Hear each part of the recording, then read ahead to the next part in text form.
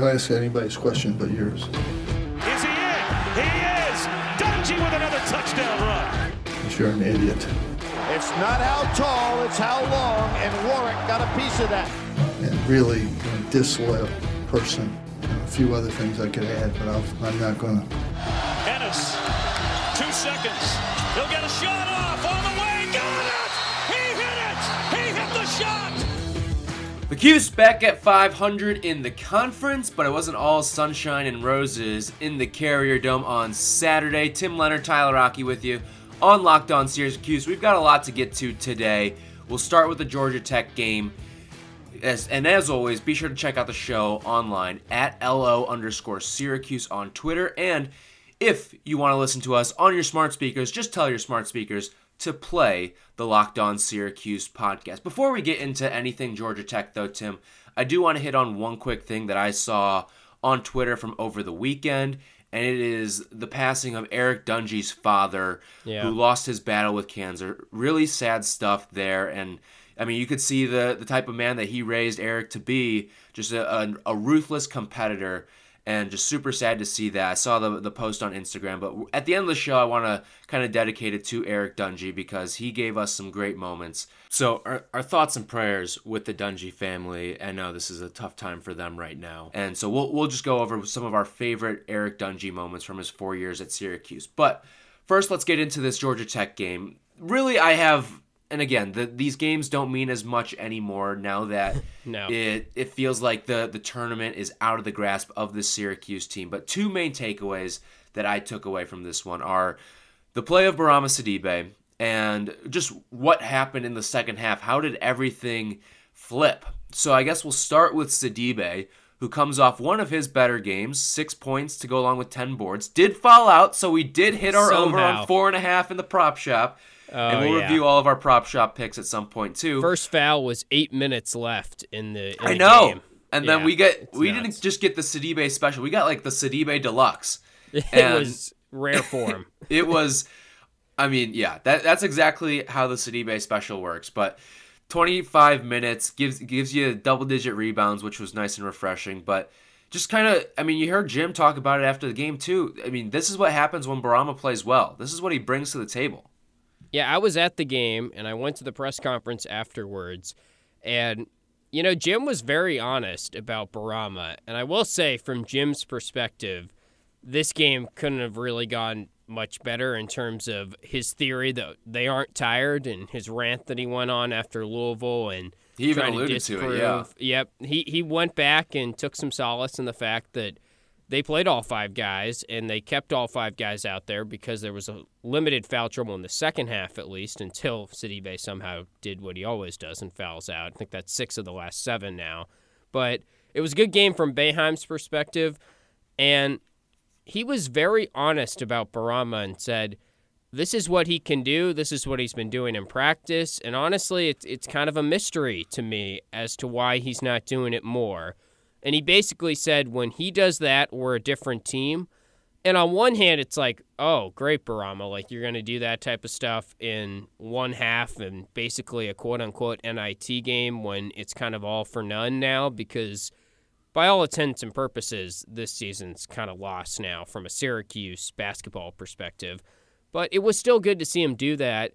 And I do think Bourama, there's a certain level of why isn't he translating it to the game? And that was maybe the first time we've heard Jim sort of say that publicly, like, look, I don't really know what it is, but he plays like that in practice. And maybe that gave me a little bit more optimism that he could tap into something next year. Right. And we'll see. I mean, I think the center position is what we're really going to be watching over the offseason and probably the most intriguing battle heading into the 2020 season.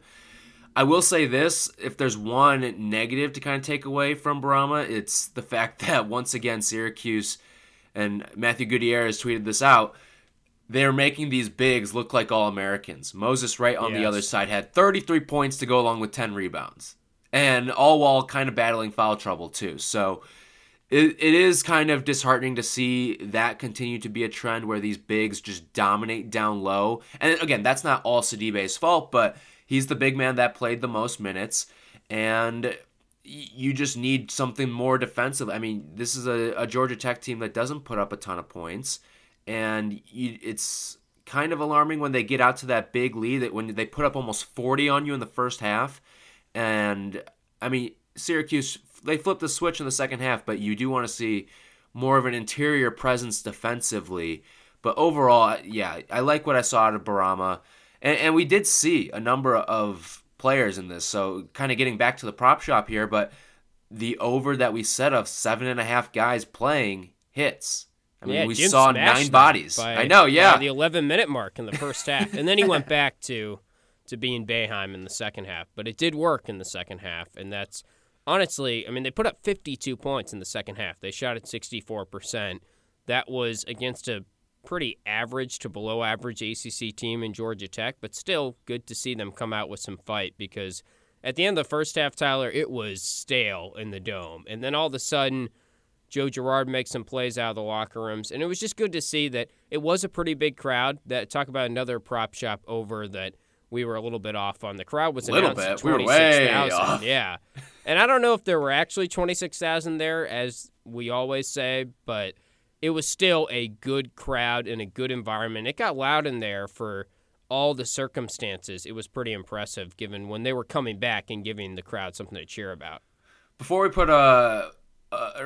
we move into the whole second half part of things, just to put a bow on this whole Bourama Sidibe thing, I just don't get how you channel this for the rest of the year, though, because I mean, this is a guy who this game is the outlier, not the norm. And again, the only norm that you got was the fact that he fouled out. So yeah. I just don't see how you look at this moving forward. Like, obviously, not to take anything away from him, but I need to see this 3-4 more times the rest of the year, because what makes you think that he is going to do this again? That's just where I'm coming from this whole takeaway of this Bourama Sidibe game. And it's not even like he did anything spectacular in this game. Jim even said that. He was like, 10 rebounds, 6 points. Doesn't sound like a lot, but he did some other things, and it's just that's what they need from him every single night if they want to compete. He doesn't have to be spectacular for them to win either. No, not at all. He just has to be there. You bring him up. He has 33 points, and that's just a classic example to me of someone that it's like, he's not a good player. He's not that good of a player. He's an average ACC big man that, once again, Syracuse makes look like an all-ACC, all-American, whatever you want to call it. But B, it's not like he was some highly touted recruit that Syracuse couldn't get. And he's an example of someone that we've been clamoring for from the fan base perspective of just a skilled big man that can make plays in the high post, that is athletic and can finish at the rim, is an aggressive finisher, confident finisher. It's not like we're asking for, another Rakeem Christmas in his senior year. I know we kind of are, and I think they should be able to get a Rakeem Christmas in his senior year, but Moses Wright is still head and shoulders above what Sidibe brings offensively and even defensively, and he still is, not that highly touted of a recruit. So it makes you think, why can't they get a guy like that year in and year out?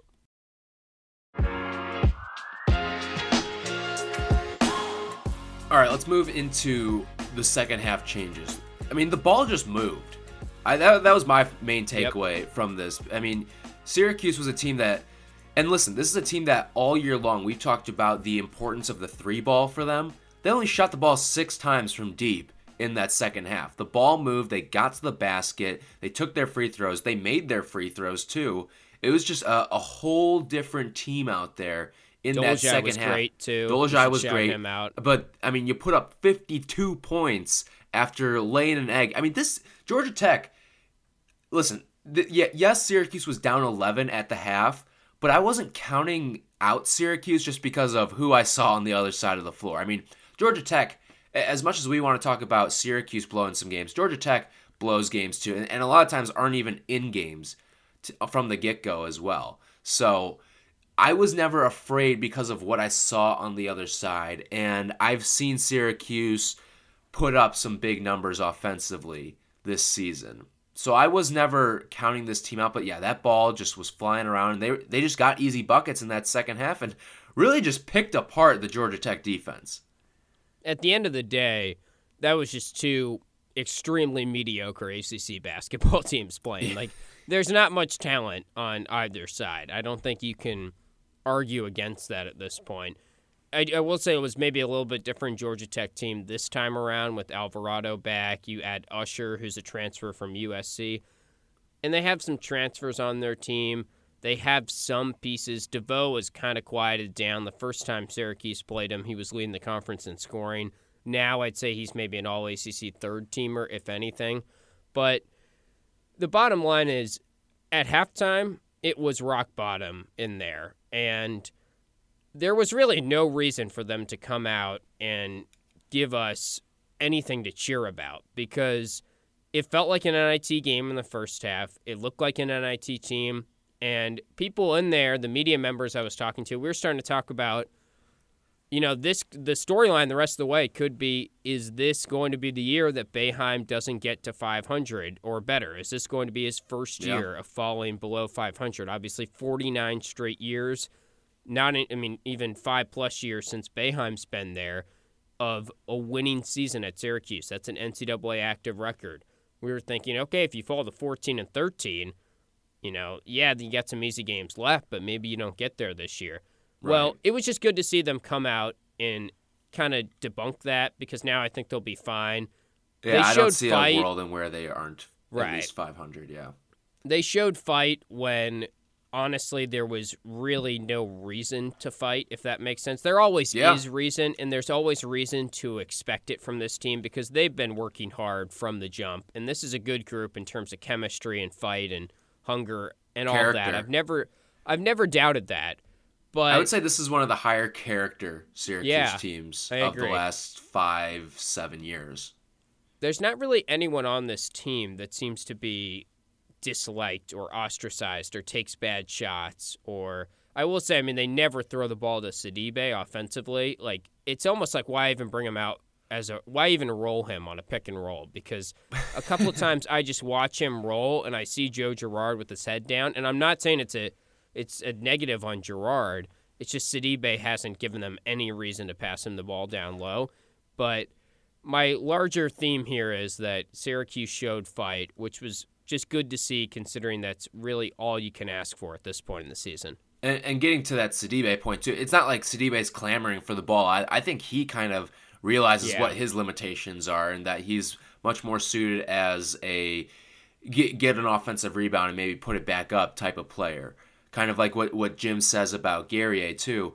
But when you look at that second half, too, and I think you kind of phrased it perfectly, like you just saw the lack of quit in this team. It just wasn't this team. That's not been an option for them this year. They're going to go out and bust their tails for all 40 minutes. And for some players, it is 40 minutes a night. Elijah Hughes played 40 minutes once again, and he was great too. Talk about someone who is really just starting to play some consistent basketball now and start to peak at the right time, it seems like. Elijah Hughes, 27-7 in this game. And I know for him right now, he's probably trying to play for draft stock, and I think all these scouts, they know what he is as a scorer now. Now it's kind of, all right, what else can you show us in your game? And the 7 assists is something that scouts certainly want to see. They want to see, okay, is this guy who's a 6'7", 6'8" guy, can he facilitate an offense as well? Because that's what the NBA looks for. Yeah, and I will say the number of scouts that have gone to Syracuse away and home games has gone up, partially probably because maybe sometimes it's just a scout goes because they like someone on the other team as well, and it makes sense for them financially or whatever you want to call it. But I do think Hughes is an all-ACC first-teamer right now, and I think if he's on the all-ACC second team, that's kind of a snub at this point. Because he's leading the conference in scoring. He's leading the conference in scoring. It's tough to do that and not make that first team. Right. You could say, oh, he's just one of those Syracuse players that dominates the ball. That's not the case this year. He's not like, and I think Tyus Battle was great, so don't get me wrong when I say this, but I think the national perception might be, let's check his efficiency. Let's check how much usage he gets, how many minutes he gets, and that's why he's leading the conference. Well, no, he's actually extremely efficient. At the free throw line, he's been a little bit slipping up lately, but he's a guy that is right around 35, 36% from three.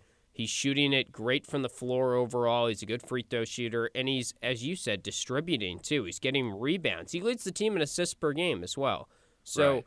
He's not that typical Syracuse player, and I think that's why he actually might succeed at the pro level more than what we've seen in the past from guys like a Malachi Richardson or a Battle even. I know these guys are young, Battle especially, but I feel like he has that prototypical NBA game and is a little bit different than what we've seen come out of the program recently. Right. He's not as good of a shot creator as I think Malachi was, but he still can get his own shot off. So, okay, just real quickly before we move on here, you bring up the free throws with Elijah Hughes. How about the free throws from Marek Dolezaj? 12 for 12. Great. I mean, I this is a guy who, a season ago, I would say, okay, give me one of two. And now he goes 12 for 12. And honestly, he hurt his wrist in the offseason. Remember, he didn't play in Italy. Yeah. Mm-hmm. And he's been public about how that kind of hurt his shot development this year. I think he would have liked to refine his shot, add more of a three-point shot to his game. That has not come to fruition, probably because of that. And honestly, I see him in warm-ups, and he makes threes. He probably could be a little bit less timid from downtown, but it's good to see because I think his shot at times has struggled this year because of that injury partially, and now it seems like he's getting some of that confidence back. All right, when we come back, we'll go through some of our favorite Eric Dungey moments of all time. That's coming up next on Locked On Syracuse.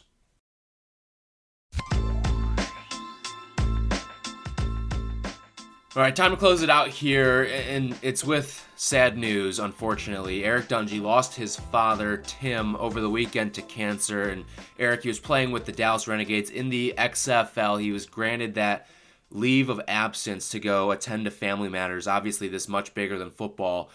But he loses his father, someone who it seemed like had a huge impact on his life. And you could kind of tell maybe molded the competitor that he was at Syracuse. So that being said, I know my favorite Eric Dungey moment of all time. And it's one that he actually accumulated 0 stats on. It was a 4th and 1. In the Clemson game when Syracuse won in that upset win on Friday the 13th. Yeah. And 4th and 1, Dungey gets the snap, gives it off to Dante Strickland, and Strickland kind of gets stuffed right at the line. But Dungey goes in from behind him and just gives him this giant shove to push him over that first down marker, keep that drive moving. And Syracuse, if you remember, I mean, we talk all the time about how much Syracuse and their offense wants to move fast. They ate up 12 of the 15 minutes of clock in that fourth quarter, and that push right there on 4th down, a big reason why. And I think that embodied the competitive spirit that Eric Dungey had. He was such a competitor, and that's the word that comes to mind with him. And obviously, really tragic news over the weekend, and you just really feel for him, his entire family, and everything. When sad news like that hits, it's hard even just as a member of the Syracuse community. But right. I think for me, I have a couple moments. I'll cheat a little bit because one thing that I do want to bring up that maybe is overlooked is, do you remember the NC State game that they won to get to nationally ranked that senior season? Oh, yeah. What was talked about all week and speculated on podcasts like this one and talk shows like in the Syracuse area was who should start, because DeVito, the game before, it was UNC in that big comeback when Dungey was off his game against UNC. Right. And, I'll be the first to say I believed in DeVito, and I wasn't really sure what Dino Babers was going to do. And he kept it close to the vest, too. He kept it very close. And he goes to Dungey. And I just remember I was in the media section for that first NC State drive. And you have to think, all the pressure in the world. I mean, that's like the Friday Night Lights scenario in Season 3 when Matt Saracen's a senior. And there's just there's no reason for Dungey to lose his starting spot, but at the same time, maybe Tommy DeVito, in this case J.D. McCoy, is actually the better option. That's what people were believing. So there's all that adversity. and he throws a dime over the top of the defense to Nykeem Johnson, I believe. It was like an 87-yard touchdown. Gets them off the right foot, and it was almost just like, take that, critics, because that's the type of competitor he is. And I know DeVito played a little bit in that game, and it's almost weird to look back on that moment because Dungy took that whole season by storm, and that will forever be remembered as the Eric Dungy season. But at one point, it was a legitimate thing that he should lose his job, and honestly, all the pressure. He played one of the best games of his career that day. Yeah, with all that pressure, because not only was it a primetime game and it was NC State and trying to get to ranked back inside the polls, but outside of that was just the pressure of Tommy DeVito right behind him. If he had a bad quarter there, that could have been maybe the last we'd seen of him for a while, and he had one of his best quarters, and that says a lot about his character, his determination, his everything as a competitor. Right, and then that was the game, too, that made Syracuse bowl eligible. So, certainly, one of the best Dungy moments of his career. All right, that's going to do it for us today on Locked On Syracuse. For Tim Leonard, I'm Tyler Aki. Check out the show on Twitter at @LO_Syracuse. Tomorrow, we will get into some stuff that I saw on The Athletic, what we want to see out of Syracuse for the remainder of the year. Matthew Gutierrez doing great work once again. We'll evaluate his points tomorrow. That's on Locked On Syracuse. We'll talk soon.